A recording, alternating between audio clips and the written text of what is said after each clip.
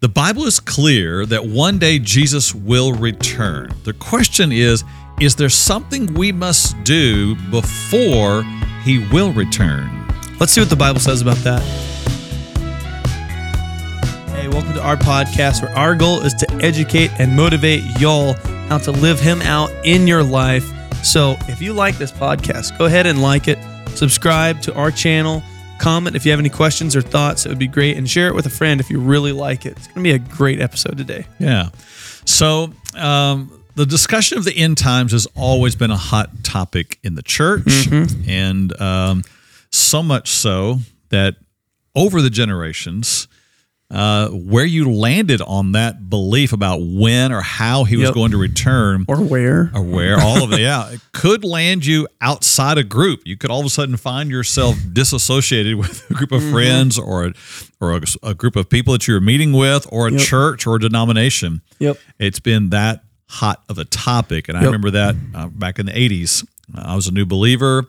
And I remember lots of discussion about the end times and the rapture and the book from Hal Lindsey, The Late Great Planet Earth. Tim LaHaye was putting out a lot of information back in the day. Left Behind, the movie. The original Left Behind is in the 70s. You know, not many people know that. If you look on YouTube, you'll find it. So lots of talk about, again, the big elements regarding the end times. So the rapture, the tribulation. In fact, there was a Christian rap group I used to listen to called the Rapturers. Oh, yes. I remember you showing me them now. And they were rap about the rapture. Yes, and they were sure about the rapture. Love it. I loved it. So good. So the big elements, again, the rapture, the tribulation, the 1,000-year reign of Christ on earth, or millennium, and then the new heaven and new earth. Those are kind of the big elements regarding the end times. And so, depending upon which camp you were in, you understood the timeline or series or sequence of events to happen differently. And man, it was easy to get caught up in all of that. And well-known theologians land in different places on any of these approaches we're going to talk about today. Which, by the way, that's not the focus of our time today. I'm going to hit that. We're going to move on to just a specific element. But well-known theologians of this day and time fall in different camps. It doesn't mean that any one of them love the Lord any less, or that they are walking in massive error. It's one of those things that's been debated from the beginning, and people fall in different camps about it, and you can get lost in it. Go ahead. Yeah, I said, what's the saying? You'd rather be on the welcoming committee rather than the party planning committee. Exactly. So some people believe that there will be a rapture that will remove the church from the earth, and then there will be a great tribulation period that follows. And then at the end of that, Jesus will return. And there will be 1,000 years of him reigning on the earth, and then a new heaven, a new earth. There are some who believe that there will not be a rapture, but that there will be a great tribulation, and then Jesus returns with a 1,000-year reign and a new heaven and a new earth. There are some that believe there's not a rapture, or there's not an actual 1,000-year reign of Christ, but he does return to the earth and establish his kingdom. That's just three of many different. So basically, any way you slice it. That's true. There are some who believe this is how it goes. There's some who believe that there's going to be a 7-year tribulation, but that Jesus is going to rapture the church at the midpoint. So you have all of these different versions. Are you pre-tribulation belief in the rapture, or are you post-trib? Are you mid-trib? And you just get into all these pre-millennial, all of that. So we would joke about this back in the day, in the 80s. We'd go out to eat Mexican food, and if you're at a Mexican food restaurant, of course, the chips come out and salsa. And so we would laugh about what was your belief about that when you were supposed to pray before the meal. Were you pre-chip? or were you post-chip and pre-meal? And it fit all of these end time scenarios, pre-trib and pre-meal, millennial, all of that stuff. It just made for some great conversation. Are you a mid-chip? Yeah. Do you pray in the middle of the chips before the meal? 3.5 in. And then there are some, very odd group that would pray post-chip and post-meal even, I didn't know anyone that did that, but. And then you'd all divide up in different camps and start different groups out of it. That's right. Only go out to eat with those people who agreed with that. Yeah, that's right. Because, you didn't want to pray at different times. Yeah, exactly. Anyway, so. It's a lot of fun so far on this podcast. That's right. But it's really kind of that way when it comes to the end times discussion. You find people in camps. It seems today that there's not as much discussion about that, but there's been a bit of a revival of a couple of the different camps. And one in particular today we're going to look at. We're going to drill down into one of these, not because we believe necessarily that it is the biblical model, but because it is having a more notable impact on the way Christians are living their lives. Yeah, definitely. And I think anytime there's a kind of like you could say a shaking or a hard pressing of the culture of the world, of the nation, this obviously comes way right up into the face of everyone. Hey, how do we believe about the end times? Is this the end times kind of thing? So the view that we're looking at today, it's this term of dominion theology or dominionism, or another term even is the 7 mountain mandate. Yeah. And it's this idea that the church should seek to control the 7 mountains of the culture and not just influence, but instead have the control over. And it's for the sake of whenever control is had, then Jesus will return. Yeah. And so the 7 mountains being education, religion, family, business, government, military, arts and entertainment, and media. They say whenever all of those are won over for the sake of Christ, then Jesus will say the world is perfect enough for me to come back, I guess. Yeah. That's kind of the idea. Yeah, so a lot of that is shaped. Obviously, these are Christians who believe these things, shaped by their view of Scripture, but it really comes down to this end times view. That is what shapes, if not all of this whole discussion, because they believe more of a post-millennial, view. The 1,000 years reigning here on earth before Christ comes back. Basically. Yeah, that it's the church's responsibility to usher in the kingdom so that Jesus can come again. Yes. And that unless we do that he will not return. And so his returning is really kind of based on our behaving. Yes. That's interesting. Yes. And so that has some very large implications. And as we walk through this today, I think it'll become clear that affects how people live their life. Their end view is not just this separate Bible topic that maybe gets discussed in a class at church, but no, this is a way of life, and this way of life affects how they live Him out. Yeah, and I would say before hearing the things we're going to talk about with this group, maybe if you don't believe in the dominion theology or the 7 mountains mandate, I would not go into this thinking, oh, these sorry people just are the absolute worst who believe this way, but instead realize, oh, that is why they believe that. Yeah. And here's how I can help them see the truth. Yeah, right. They're believers. They're followers of Jesus. They just view the end times differently, which then affects how they live their lives differently. So it's not. This is not designed to discredit, bash, or call evil these people, or even that belief, but to just recognize what it is and understand how it's playing out. I will be upfront and say this is not the way I interpret Scripture, and we will look at that as we move forward today, how we interpret that here at Vertical, and why we believe the way we do.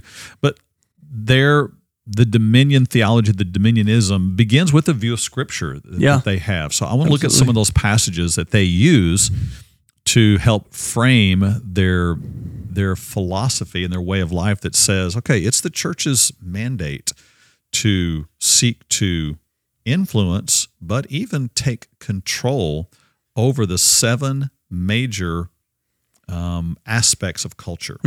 Okay, so the first they would begin early in Scripture would be the mandate that God gave to Adam and Eve. It said that God blessed them and said to them, "Be fruitful and multiply, fill the earth and subdue it, have dominion over the fish of the seas, over the birds of the air, and over every living thing that moves on the earth." So they would take from that mandate the calling to have dominion, not just over the physical aspects of the planet, but the entire planet itself, that this is part of their purpose and their identity as the people of God, is to bring the dominion of God's reign over all things. To rule everything. Yeah, right.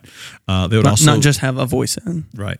They would also use Isaiah 2, verses 2 and 3, where it says, "Now it shall come to pass in the latter days that the mountain of the Lord's house shall be established on the top of the mountains, and shall be exalted above the hills, and all nations shall flow to it. Many people shall come and say, 'Come, let us go up to the mountain of the Lord, to the house of the God of Jacob. He will teach us his ways, and we shall walk in his paths. For out of Zion shall go forth the law and the word of the Lord from Jerusalem.'" So it's truth. It's truth from Scripture. Yeah. Key is when that comes to pass and how that comes to pass. They would also use verses like Deuteronomy 7 that says, "When the Lord your God brings you into the land which you go to possess, and has cast out many nations before you, the Hittites and the Girgashites and the Amorites and the Canaanites and the Perizzites and the Hivites and the Jebusites," then here it is, 7 nations greater and mightier than you. It goes on to say these were to be removed from the land. You were to seek to have dominion over these 7 nations. So you put together the nations, or the 7 nations here. You take the dominion passage from Genesis, and you take this mountain of the Lord from Isaiah. You start getting this picture that you find. This is what we ought to do. Among the dominion theology, you find out this is where it comes from. And I will say, you find it in different churches and different denominations. Today, it seems to be finding its revival among Pentecostals. So that is where you'll find most of this taught and believed today. They would also take from Deuteronomy 28, which promises blessings to those who obey the law of the Lord. At the end of it, it says that the Lord, this is in 12 through 14, it says, "The Lord will make you the head and not the tail. You shall be above only and not beneath, if you heed the commandment of the Lord your God, which I command you today." So there's truth in all of this, but the implication is, what does this mean? How do you interpret all of these verses together as a whole? And then does it really mean that our mandate as Christians and as the church is to influence and seek to control, to find places of leadership, and then bring about God's law in the land, so that the law is based on God's laws as a framing for Jesus to return?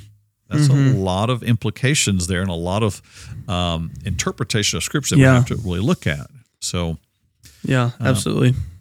Also, the thing I've noticed is that based on the view that you have of the end times and about the Bible and who you are, it begins to affect everything about your life. This one, more notably, because the people who tend to believe this view of dominionism, they become more assertive and aggressive about their interactions with the culture for some very understood reasons based on what we've read so far, at least.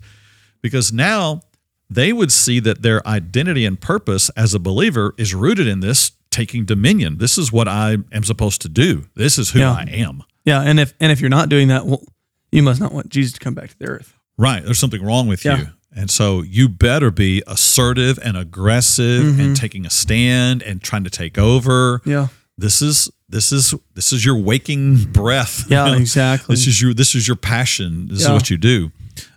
They also find their favor with God based on this, or lack of favor. So you either, if you're doing this, God's pleased with you. If you're not doing this, if you're just trying to live a simple, quiet life, then you're not. You're not in that place. But your favor then rests on you if and only if you are actually doing this and getting ready for this to happen in your life. Mm-hmm.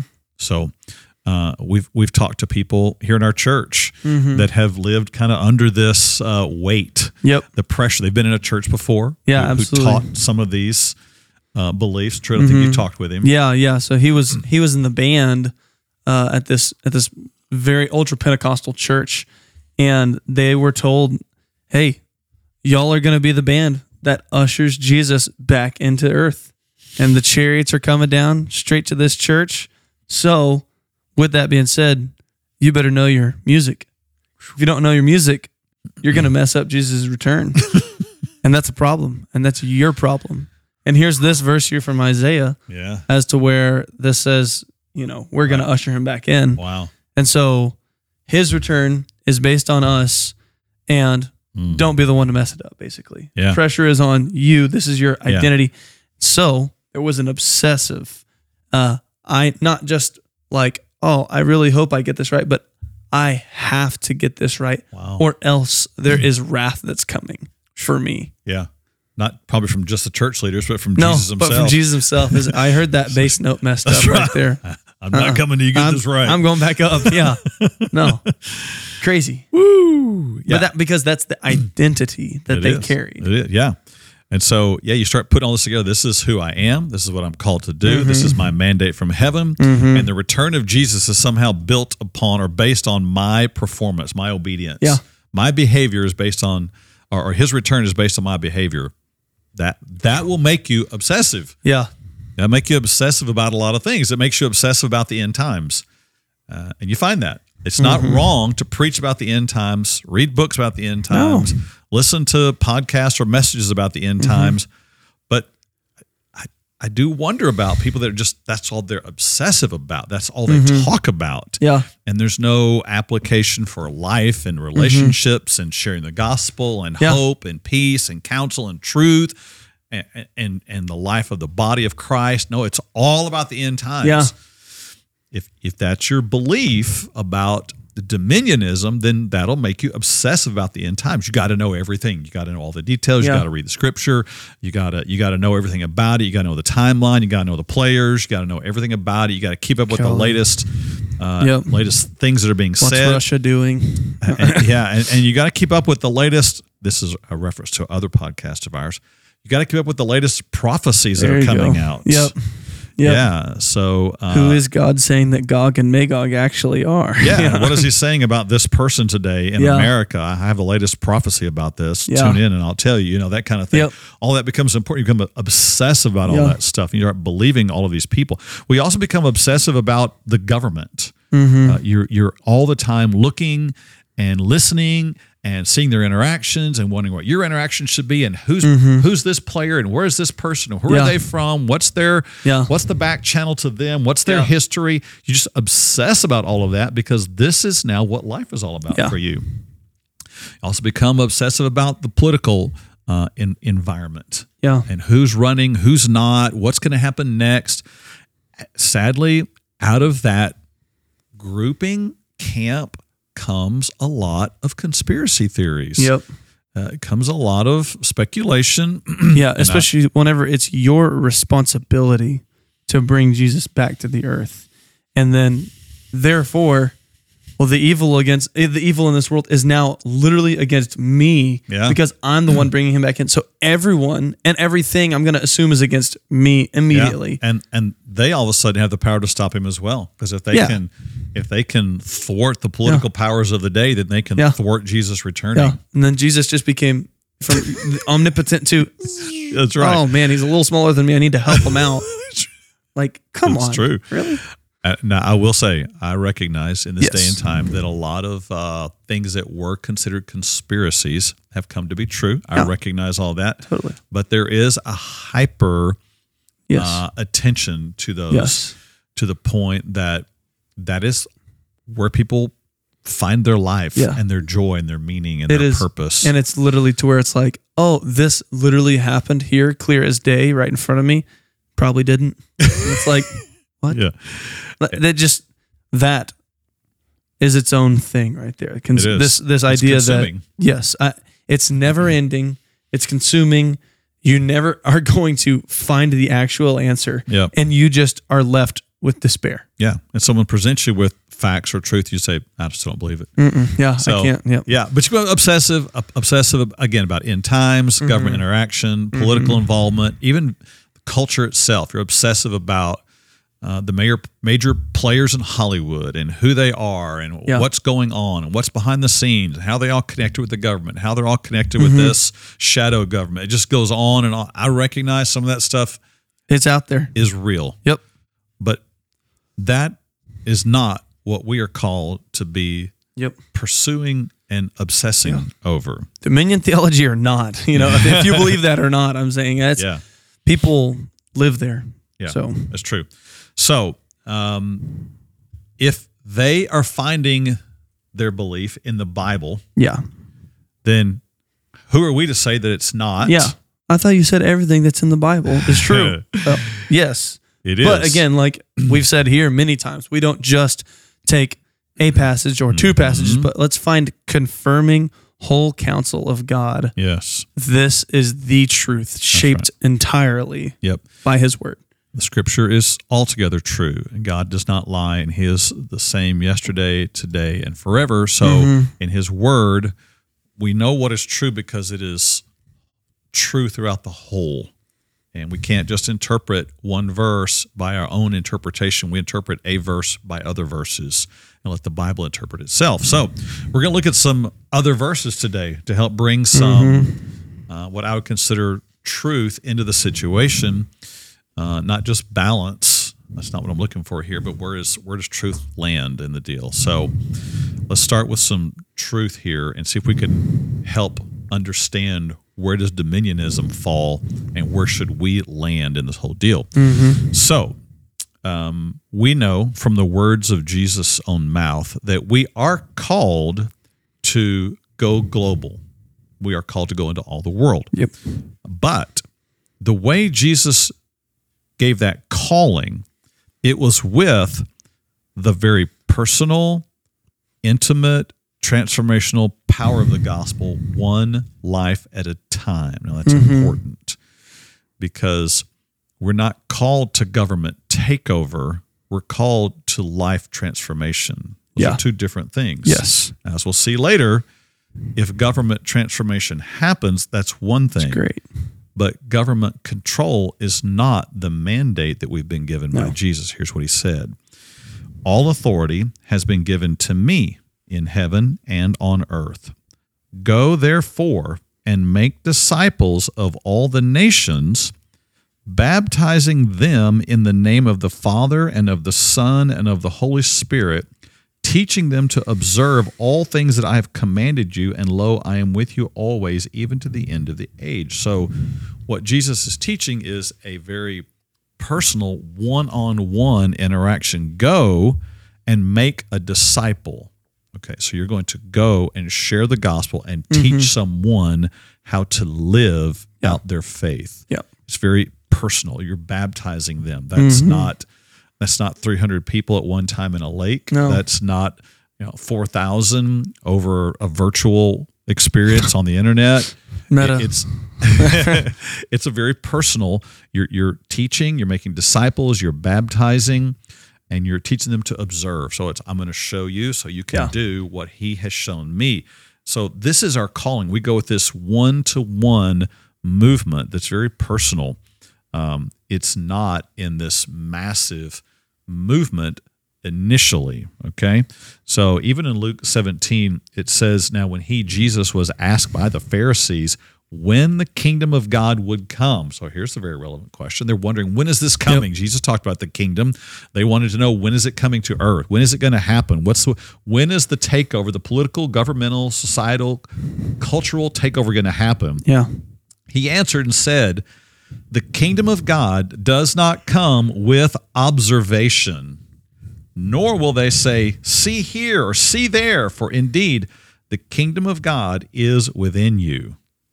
What? So Jesus just turned it upside down. They thought one thing. They thought cultural, government, political, power. And Jesus said, no, I'm talking about the kingdom of God within you. Yeah. It's deeply intimate, personal, transformational. Yep. This is what we're called to first. This is what the gospel does. So this is important. If we're going to consider the whole counsel of Scripture, this is our mandate. The mandate is first personal. Okay.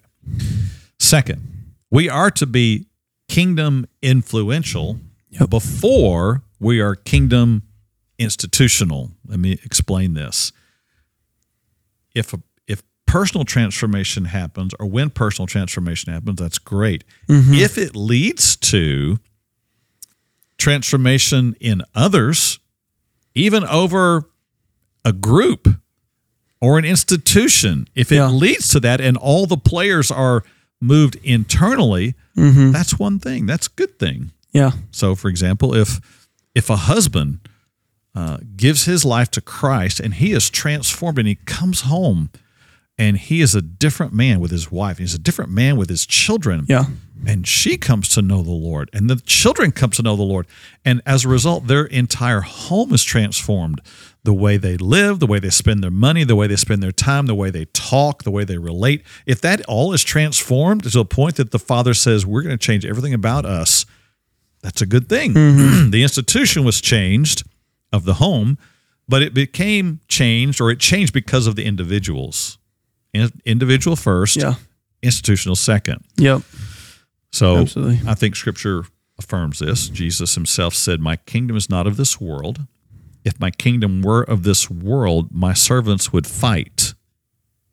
Jesus wasn't building an army of physical soldiers. He says, so that I should not be delivered to the Jews, but now my kingdom is not from here. Again, it's very personal first, institutional later. Yeah. And we get some sense that the disciples missed all this as well, that they struggled with it. They wanted to think also in terms here of now, rule.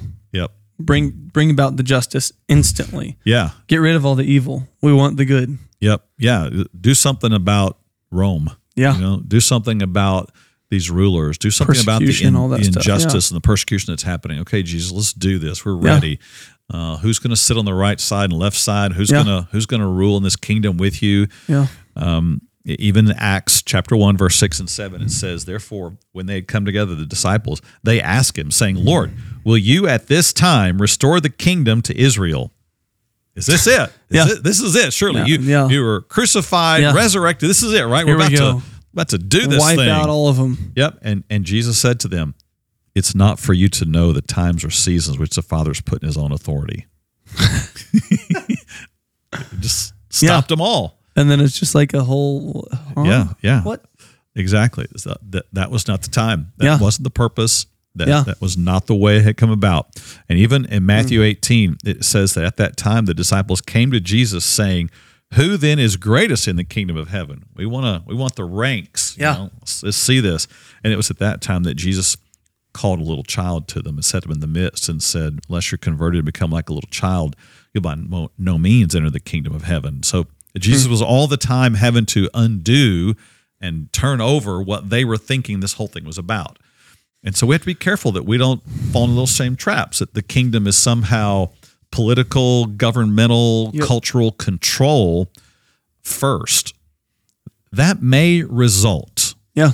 That's great. That would be awesome. Yeah. You want to see an entire community turned around. You want to see crime rates drop. Yeah. You want to see criminals have a change of heart. You want to see abusive husbands stop what they're doing and have a change of heart and love their wives. You want to see the Seven Mountains won. You want to see Christian entertainment. You want to see Christian art. You want to see Christian media. You name it. You want to see the things.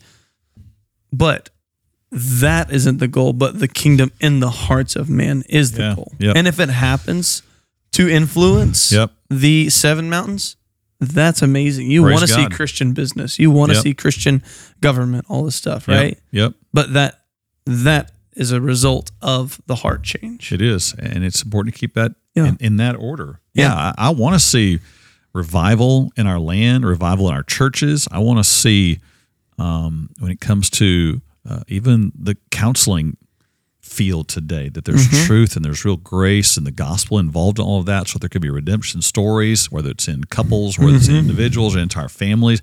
You want to see all that happen, and those things can't happen until there's a return to God. But it has to happen on an individual basis before it can happen on an institutional basis. Yep. All right. Absolutely. And that's to be our priority. I think as well, another point I think fits with this is that has to be the church's priority. Let's see the kingdom built in hearts before it's built in the culture. Absolutely. So Jesus said, "You are the light of the world. A city that's set on a hill cannot be hidden, nor do they light a lamp and put it under a basket, but on a lampstand. And it gives light to all who are in the house. Let your light," this is so good right here. Yeah. "Let your light so shine before men that they may see your good works and glorify your Father in heaven." This emphasizes all of individual freedoms and liberties and love, because he says, live in such a way that when people see you and the good things that you do, that it causes them in their heart to give glory to God. Not live in such a way that you force everybody else to do what's right, whether they want to or not. Yeah. That's not the implication here. Yeah. And it's not also live in such a way that you don't go and impact anyone else, and that you hide away in a cave, and that hopefully you don't sin. Right. That's not the goal, but shining your light. That's another podcast for the day. I'm looking forward to that one. Yeah, but that's right. We should live in such a way that it causes others to want to glorify God. And that's building the kingdom in hearts. Yes. And if hearts aren't transformed, it doesn't matter if the institution is transformed. Yep. You could change all the laws in the land today to follow every biblical thing possible. Yeah, go ahead and make them all based on the 10 Commandments. Yeah. Apply the strictest consequences that you want, whatever it is. Yep. Give everybody that's in the position of authority to administer those laws, give them the power to do that. That would not make a heart change in the land. In fact, go read the book of Judges and you'd see, It's just the opposite. Yeah. Law can never change a person's heart. Yeah. Law can only reveal error and sin. It's grace that changes a person's heart. Yes. So our goal is not to just seek control of the nation, but to seek heart transformation in every institution, whether it be a home, a church, a community, an aspect of culture.